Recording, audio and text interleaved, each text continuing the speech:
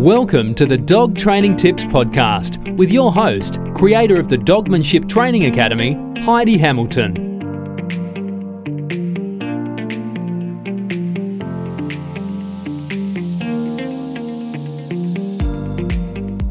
Hello, welcome back.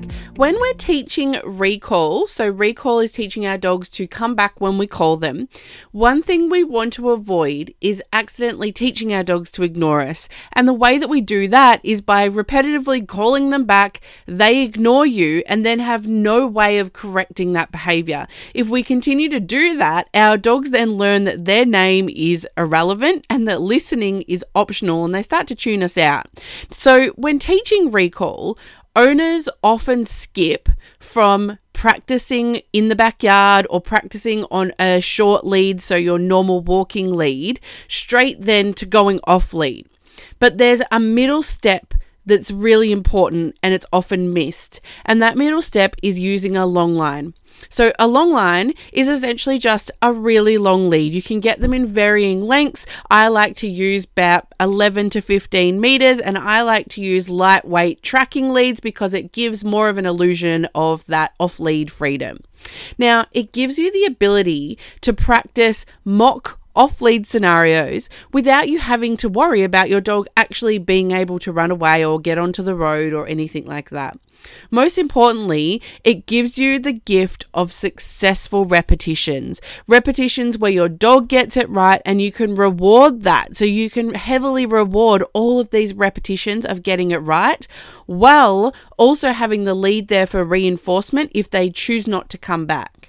It also helps to give your dog some extra freedom and some extra exploration while you're still working on your recall, which means that it's not such a novelty for them when they suddenly go off lead. They've already had that intermittent level of freedom, which means that they're much more likely to be in the right state of mind for listening when you do let them off lead. So tip number one is to get yourself a long line. Now, I was sent in a question about long lines saying that this owner is getting rope burn on her hands because the dog gets onto the long line, she holds onto the end, and the dog just absolutely bolts like a rocket right to the end of the line, and she's desperately trying to hold him back.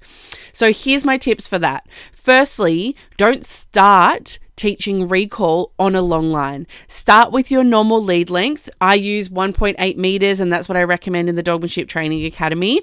And we create reliability under high levels of distraction at that short lead length first. We want that to be really solid. We want them to be getting that right 99.9% of the time before we move to the long line.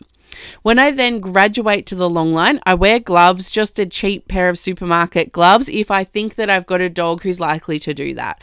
Now, what we then do is we start by giving them just an extra meter of 2 of length. So say you've got a 10-meter lead, you might start by giving them 3 meters of lead length. And maybe then you'll graduate to 5 meters and you'll let out a little bit more. I also walk them and train them first so they're not so full of beans. Now, eventually we want them to be able to listen off lead regardless of how full of beans they are. But at the start, this can be really helpful in preventing them from just getting onto the long line and bolting. I also start this long line, getting used to wearing the long line in an area with lots of good smells, lots of trees and things around me, not just in an open field like with other dogs running around, because in an open field with other dogs the temptation to just run is really high. There's nothing better to do.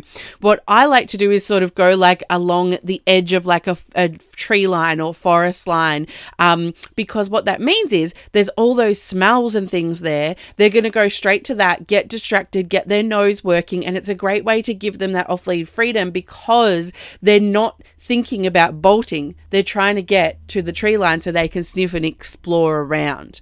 Gives them something else to do. So my last tip will be to stay on a long line for longer than you think is necessary. The bigger bank of successful repetitions you have on the long line, the easier off lead will be. So I hope that helped you today. If you want to learn more, you can join the Dogmanship Training Academy at any time. You just head to dogmanshiptraining.com/academy for more info. Happy training. I'll talk to you next time.